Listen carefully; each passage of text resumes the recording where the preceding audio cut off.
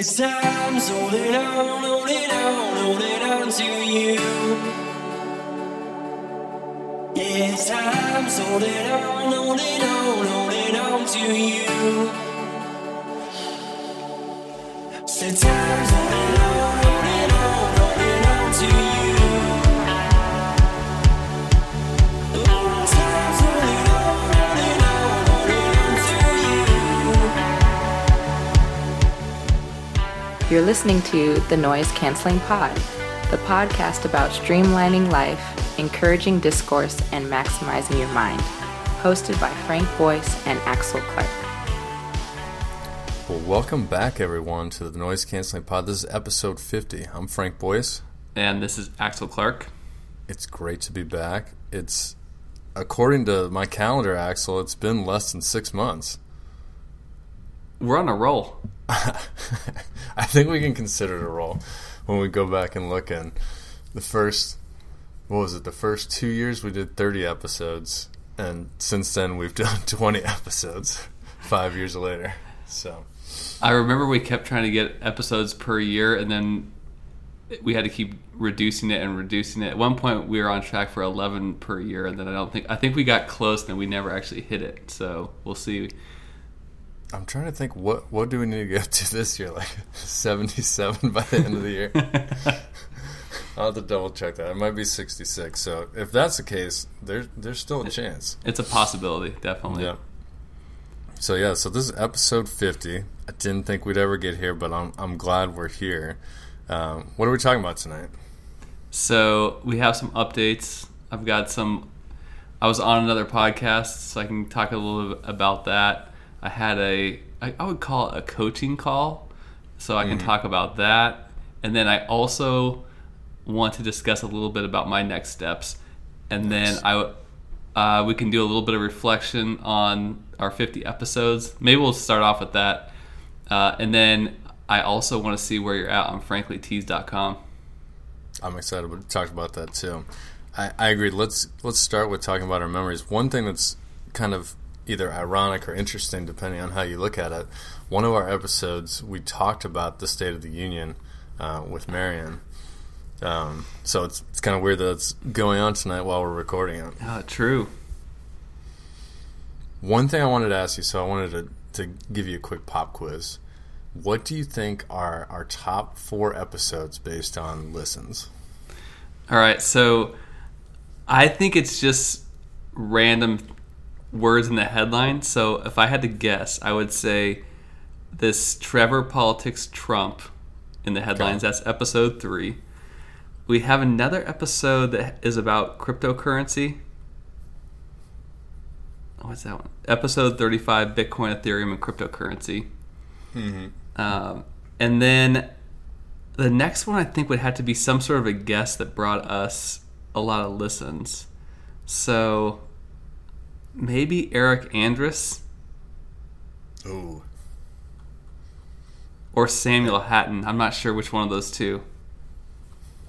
Those are pretty good guesses. So one thing. And those are my guesses. Yeah. Episode 3 rates 49th.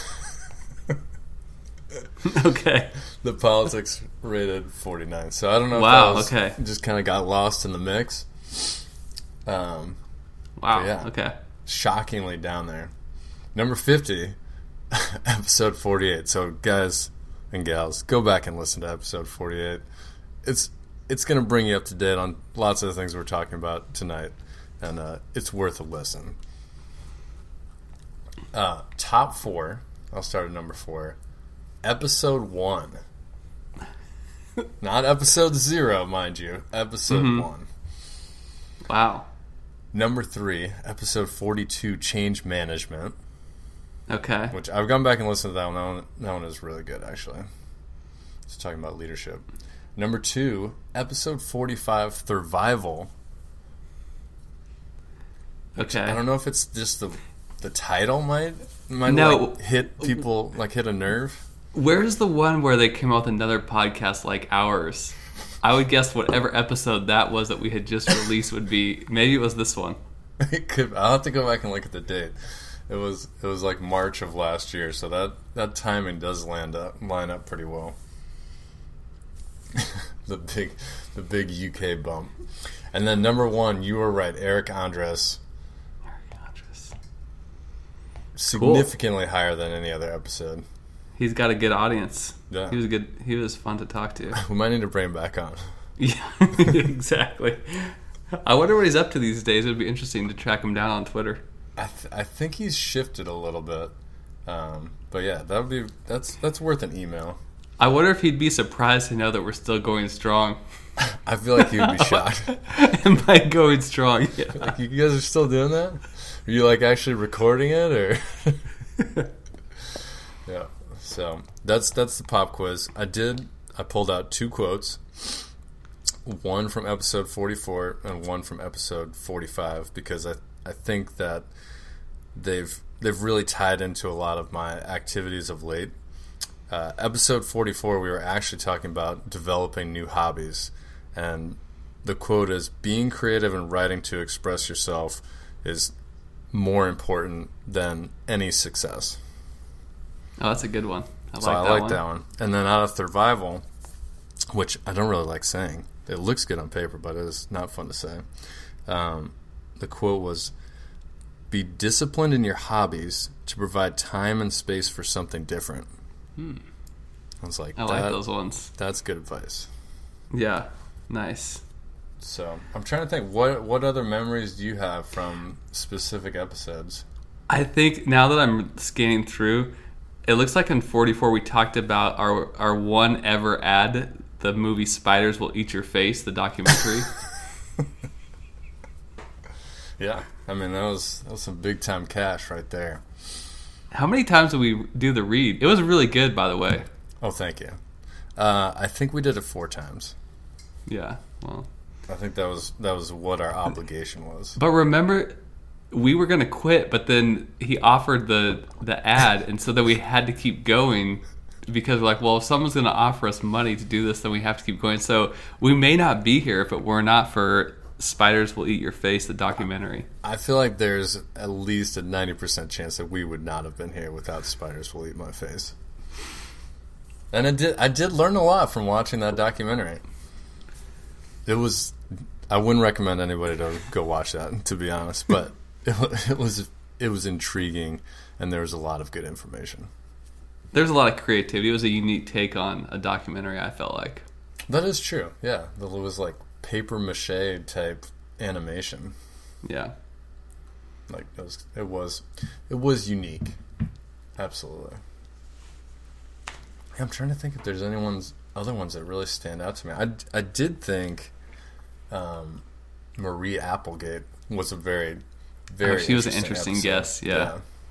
So if you guys want to go back and listen to an earlier episode, what episode is that? I think it was in the 20s. 23. Okay, 23, yeah. Highly recommend episode 23. It'll expand your...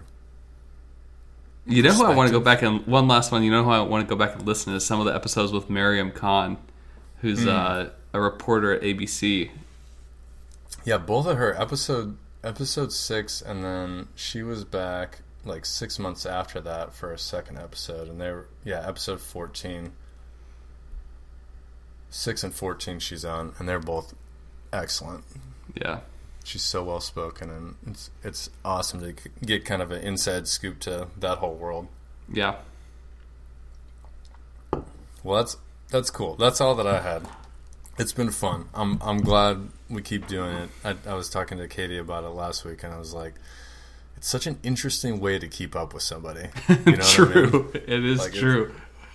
It's kind of weird. Like, we've hung out a couple times, obviously, in the last 7 years, but for the most part, just keeping in touch via the podcast. True, yeah.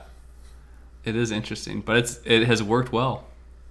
I mean, I would recommend it for anybody that wants to keep in touch. It forces you to stare at them over the computer and have a conversation for an extended period of time. Yeah, exactly. So let's get to your update. I'm excited to hear, number one, how did the podcast go? Okay, so I was on this podcast called Elixir Newbies, and I thought it went well. So it's not out yet. I was pretty nervous about going on because the first time I was in the hot seat, But overall, I thought it went well. The host, Brooklyn, is excellent at like having a good conversation. He started, well, it sounds like he's been podcasting for a long time, and so I was curious how what skills he had that he built that ability. Mm-hmm. And so he's big into Dungeons and Dragons, and I guess when you lead the group through the scenario, a lot of it is about like telling the story and asking questions, and so a lot of that translates into podcasting, which is kind of interesting to me. I could definitely see that. D&D podcasts are extremely popular. One might say they're the largest growing category of podcasts when you consider that almost every other category of podcasts is shrinking significantly. Good to know. So I went on, talked about the book that I wrote, and a little bit about my experience programming. So overall, I thought it went good. It was fun. What I want to know, what kind of prep went into that? Like, did you guys have pre-conversations? Do you have some show notes going back and forth? He sent me, so we had an intro call a few weeks ago, and then we scheduled the podcast, and he uses a scheduling app, and the podcast, like, I got an automated email of the technical details of how I'd log in and all that things, and also a checklist. And then he sent me show notes that were mostly questions and also kind of his intro read-in that he does, which is similar to what he does for the Dungeons and Dragons scenario. He has a 1-minute read-in that kind of sets the stage and gets him in the right frame of mind for the podcast. And so that was the prep. And then we had maybe like a 5-minute conversation before the podcast. Nice. And then how long was your actual interview on the podcast? I think it was about 45 minutes. It's pretty solid. Yeah, it was good. Well, we'll definitely have to get a link out so all of our listeners can hop over there and give the big noise-canceling pod bump. Absolutely. Well, I'm excited to listen to it. I'm sure it'll be very good, and anybody that is interested in the topic will find it fascinating, and maybe we'll even go and buy your book. Who knows?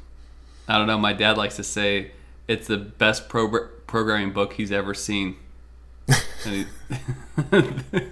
then he follows up with it's the only one that he's ever seen and read. So your dad's a class act. Yeah. So your second big update, coaching call. So I had a coaching call with someone on Twitter, and he stopped doing it, but he had a Calendly link in his profile, and he was scheduling 30-minute calls with anyone. And his area of expertise, if you will, is software as a service.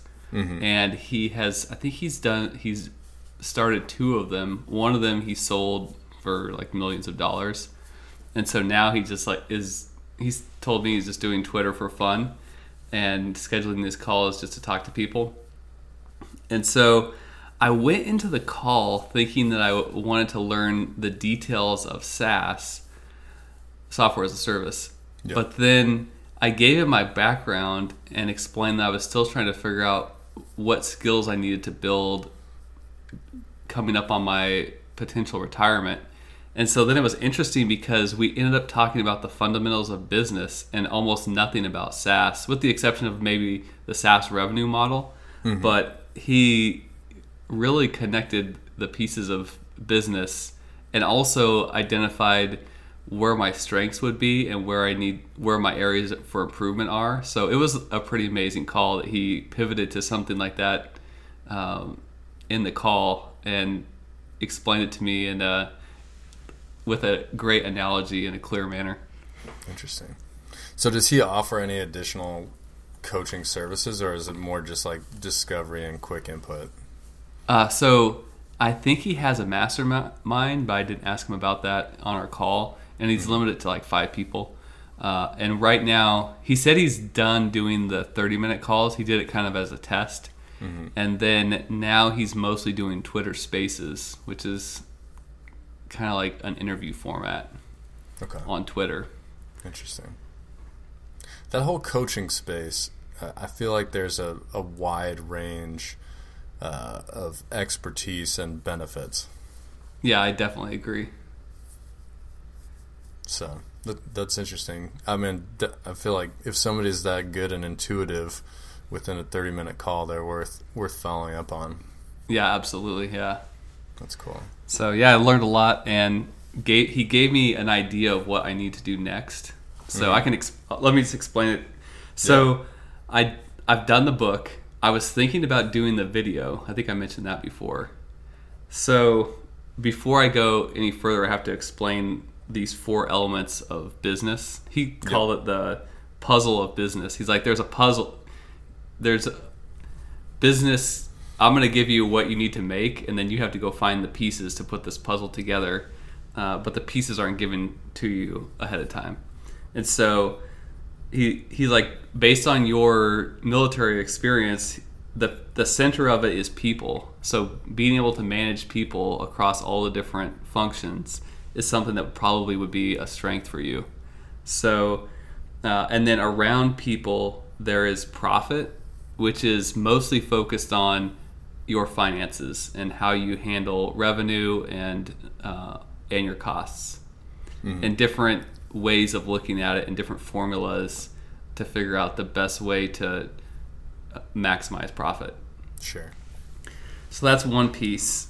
And then there's the purchase, which is marketing and sales. So marketing, it would be awareness of your product and getting the product in front of people. And then sales is actually getting them to convert and purchase the product. And then finally, there's the actual product, which is your ability to deliver it and also any customer support. So when he was talking to me, he said, oh, all right, so people, that's one of your strengths with your leadership experience. With the product, you've coded an app, so you can be pretty confident that you can actually deliver a product. And then with your experience, you probably would be pretty good at customer support in that process. And then with the contracting background, he's like, you understand probably the fundamentals of finance, but you'll need to learn the right formulas and how to look at them and figure out how to make your business profitable and which levers to pull to make it more profitable. So that's definitely an area where you are familiar, but you need to learn the specifics. And then on the purchase side, since I've been learning SEO, he said that's a good way of doing marketing. But the thing you really need to hone in on is sales and converting people once they see your product. Yeah. And so I was thinking, if I did the video, that's really focusing on like the product side again, being able to do the video. And so he suggested that I try running some ads for my book, and just to become familiar with how the ad process works. And then also he was talking to me about doing A/B testing and at what point in your funnel you want to do the A/B testing. And he suggested doing that on the ad itself, whereas some people want to do it later, like on your sales page. Yep. But from his perspective, a lot of the same headlines and copy will translate through all of your pieces of your funnel. And so you have to spend a lot in ads to get enough people to your sales page. Whereas if you run the A/B testing on your ads, you can do it for cheaper. You can get more tests, if you will, for cheaper. That makes sense. So that was the rundown. So ultimately, I think I'm going to defer the video for a bit and focus a little bit on fixing up my sales page and also potentially running some ads just to see how that works. That's interesting. I mean, I feel like that's great advice in terms of honing the sales skills before you diversify your products. Like, I think that's good. I feel like I'm a lot like you. Like, I prefer to focus on the product because it's more fun and exciting. Right. I feel that was my exact thought as I was driving home, that it's easier for me to go back to another product, but I have this product done. And I did some marketing, and I had a sales page, but I haven't really figured out that the conversion angle of it. And even my SEO, I'm getting people to the site, but I'm not even getting them to convert on my quick reference guide. So obviously that's an area that I need to improve. And so it doesn't really make sense to go do another product if I haven't got this area dialed in. Yeah. Well, that's a really beneficial call. Was it free? Yeah, it's free. Yeah, wow. All I wanted was a little shout out on Twitter. That's amazing. That's really cool. I love when people do that, share their expertise. It was amazing. Yeah. That's awesome. Well, cool. So, all right, that's, so I think that's kind of your update, right? Yeah, those are my updates. So now I want to hear about franklytees.com. Well, it is live, just so you know. I think you've been there. We are, let's see. I feel pretty good about the website so far. We have 2 blogs posted. One that is probably going to get posted either tomorrow or the next day. 3 recipes posted. I think I'll have a 4th, a separate page for iced tea recipes. Will be ready to go. The recipe's ready. I just got to build a page in the next couple days as well. Marketing wise, I'm feeling the most drawn to Instagram right now. Okay. Just because it's kind of a new world for me. I've never been around Insta very much, other than just hearing what people say about it. I think that's a good strategy. And the tea community is very, very live on Insta. Oh, nice. Yeah. But the one thing I found, I don't feel like the content, like it's all pretty much the same, just like pictures of people's tea. Like here's some green loose leaf tea. Here's some dark green loose leaf tea. Here's some slightly darker loose leaf tea. So is that even for the people that have a huge following? Can they build a following with posts like that? I think there's enough. Like I said, the tea community is super strong on Instagram because it's kind of like tea and travel and blogs all together. So I mean, there's probably millions of users. Like just the like tea hashtag or loose leaf. Loose leaf has like 5 million posts or something like that. So I think it's big enough that they can kind of slowly gain traction with that. But yeah, and I think what I've kind of done is taking my idea of like the tea talk videos and use them as my reels on Instagram. And I feel like it's going pretty well. I like the content that's out there. It's basically just me brewing tea and then showing all the ingredients. Oh, nice. Okay. Yeah. So cool. Yeah. So there.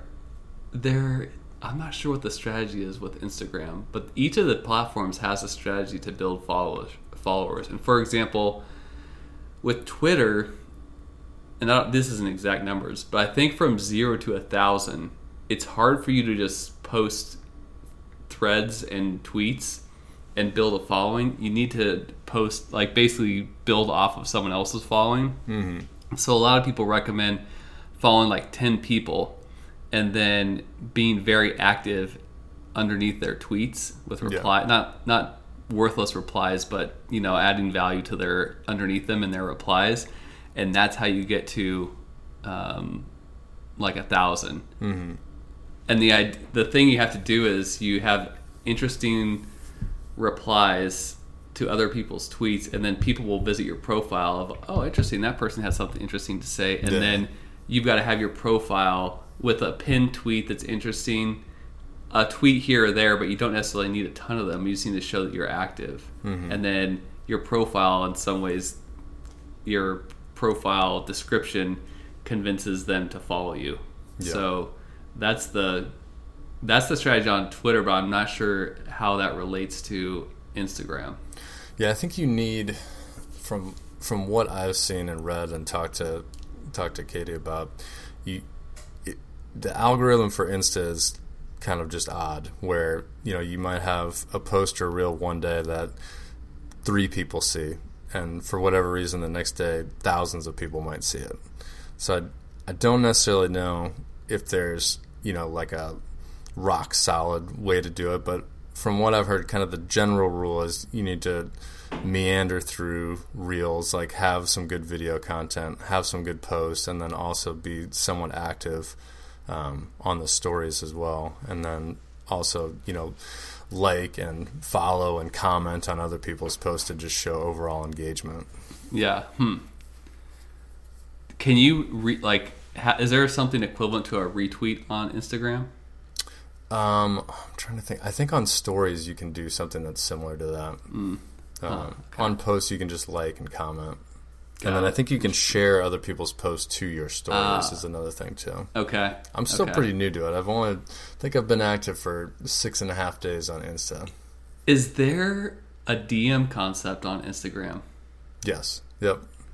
So the one thing that I haven't done enough on Twitter is you can just do cold DMs to people and then just figure out a way to strike up a conversation with them. Mm-hmm. And then that can be, especially if they have either equivalent or larger accounts. Yep. And some people aren't going to respond, but that can be a good way to get kind of involved and get other people promoting your content that have a larger following.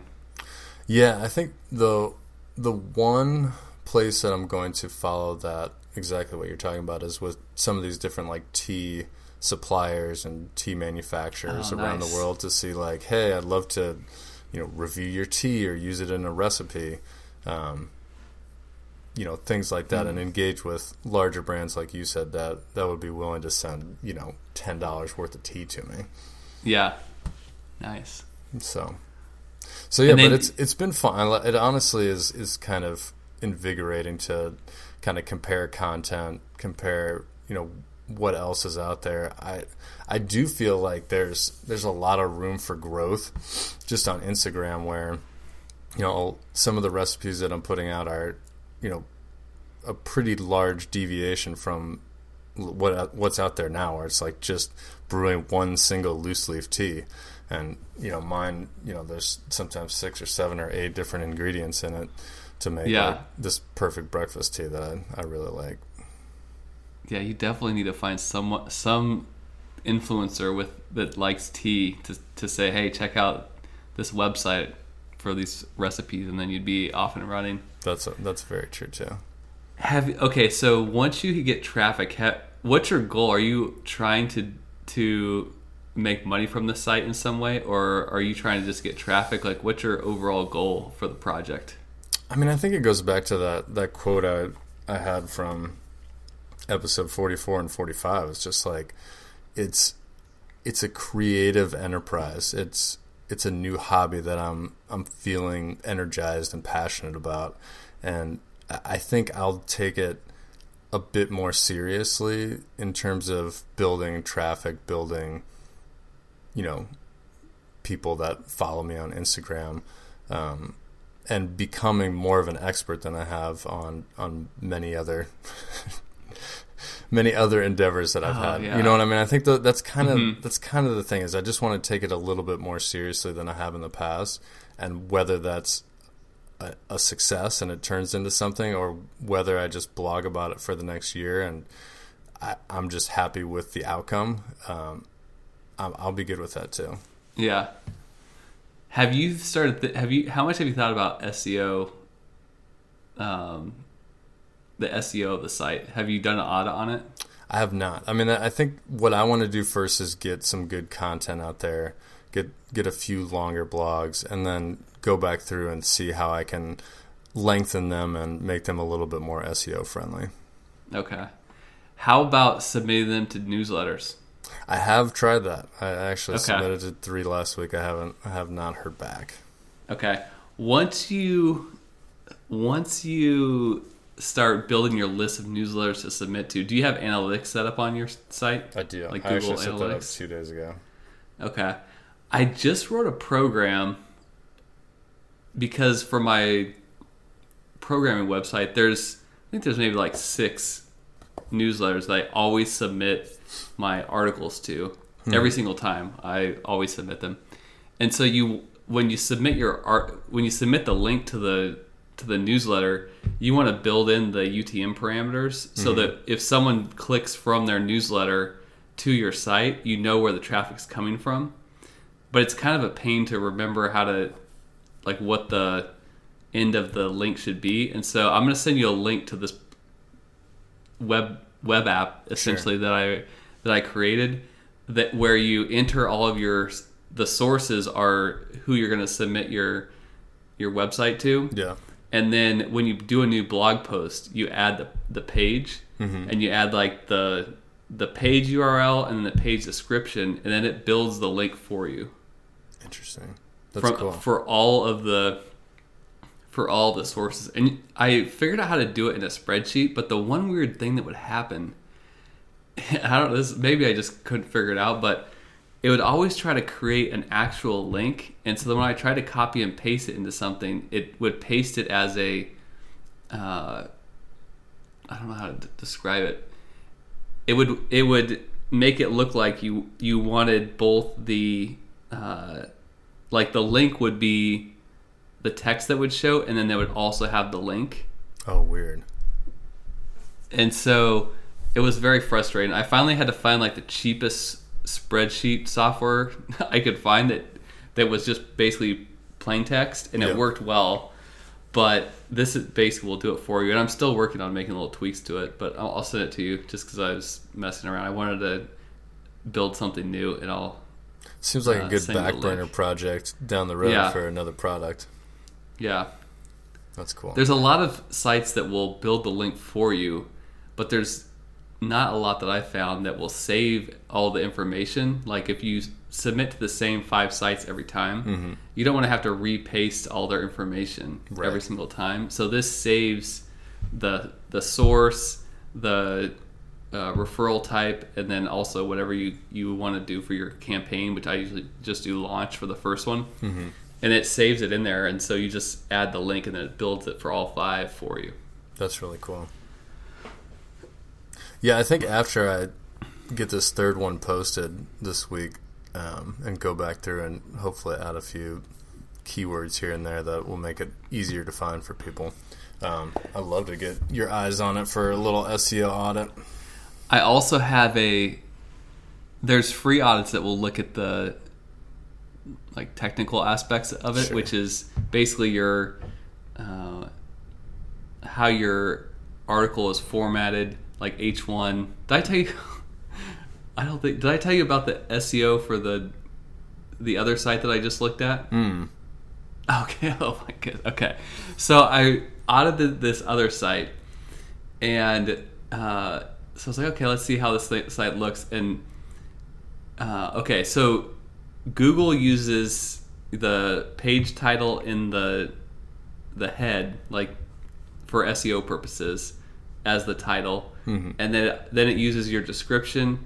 And then as a fallback, it uses your H1, which should be your title of your article. And so your H1 and then your page title for SEO purposes, they don't have to match, and Google will just pick whatever one they think is the best. Yep. But you want one or the other. So I looked at these posts, and the page title for SEO purposes was just the name of the site. And then for some reason, I think for whatever reason, how they ended up formatting it, the article title was just a P paragraph element and wasn't H1. And then all the other section headers were H2s. So basically from Google's perspective, they're looking at this link and they're like, I don't have a page title for it because it just has the site name as the page title. And then there's no H1 and then 6 H2s. So I basically don't even know what I don't know what this article is called. Yep. And so was right off the bat, that's not going to rank very well because Google doesn't even know what to call it. Yeah.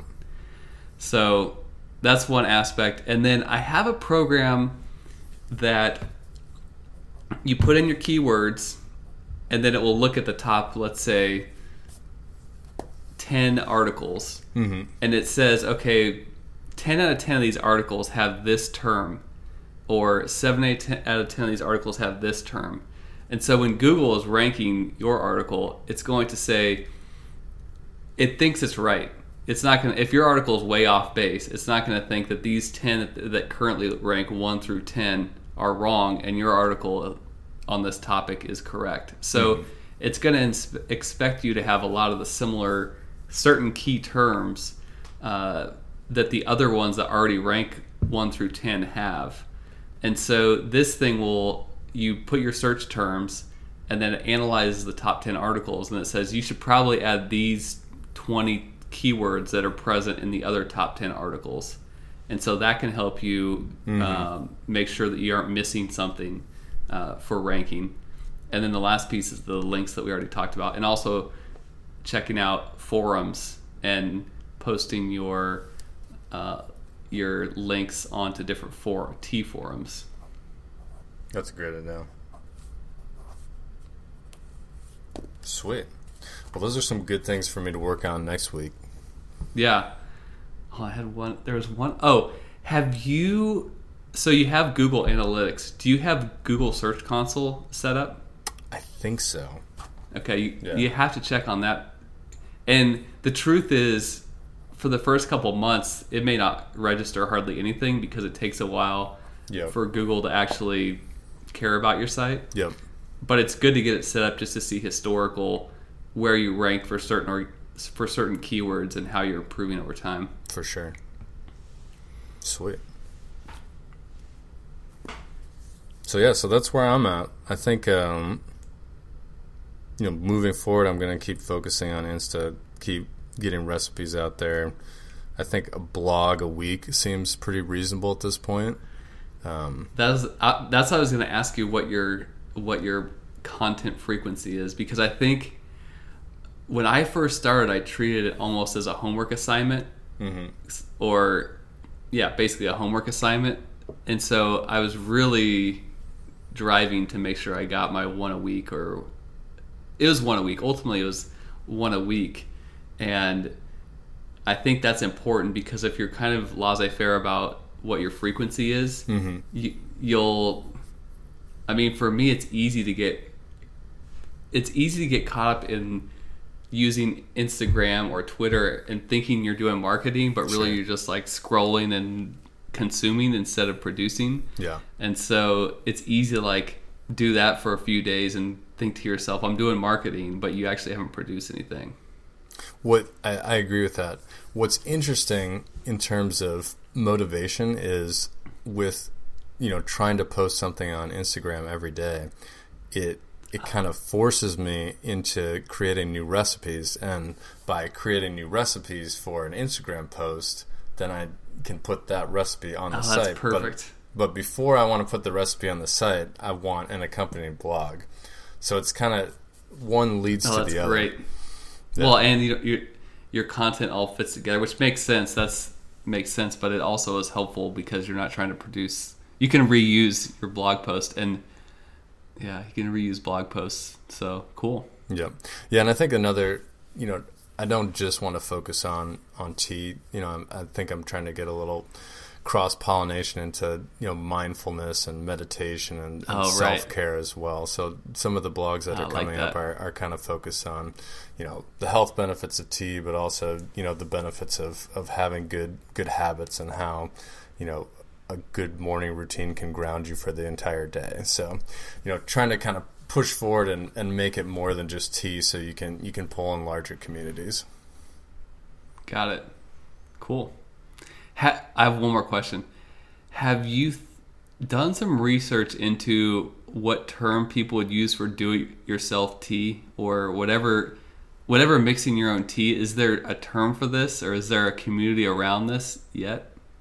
I don't think so, to be honest with you. I did search for like DIY tea blends, and there's not really anything. I think that's probably been the most encouraging part of the project so far in terms of just like hoping for success, which again, not the focus, but would be open to being surprised. It's kind of one-dimensional. Like there's some people who post like one or two like tea cocktails, which is kind of another thing I want to get into. I actually have some juniper berries steeping in the fridge right now for my G&T cocktail with tea. So a T&T, if you will. But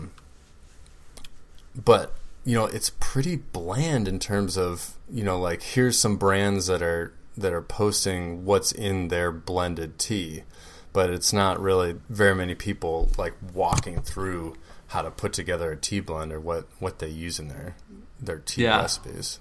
Oh, neat. That's cool. So, Oh, I have one other thing. When you're talking to these tea companies, I think you should just ask them if they have an affiliate program. Because ultimately, including, like, if you're going to share the this is the brand of tea that I'm using for this, you might as well have an affiliate link if they actually have one. yeah, absolutely. I mean, why not? Yeah. It's not going to, I mean, with as many people as use affiliate programs, it's not going to, like, hurt my my credibility to use that. So, no, it's a good call. Cool. Well, man, we covered the gambit tonight. Yeah, we did. That's awesome. So, episode 50 in the books. 50 to go, question mark? I think we could do it. I feel like it's kind of like when you're running on a treadmill and you hit like a certain part of, like, you have less than a half mile to go. And you're like, well, I might as well just finish this half mile. You know what I mean? Like, that's kind of where we're at. Yeah, I agree. And we're on a roll. If we can keep up this roll, we'll be in business. Yep. No, I agree with that. And I think the fact that we both have some creative endeavors going on that we're passionate about helps a ton too. Yeah. Well, I saw people were talking about how do I tweet more frequently, and then the suggestion was do interesting things and then tweet about those interesting things. Nice. And so now that we're doing, I think, interesting things, so we have a lot to talk about. So That's it should exactly be right. easier. Yeah. So with that, I'm Frank Boyce. And this is Axel Clark. Thanks for all of your support, and looking forward to another 50.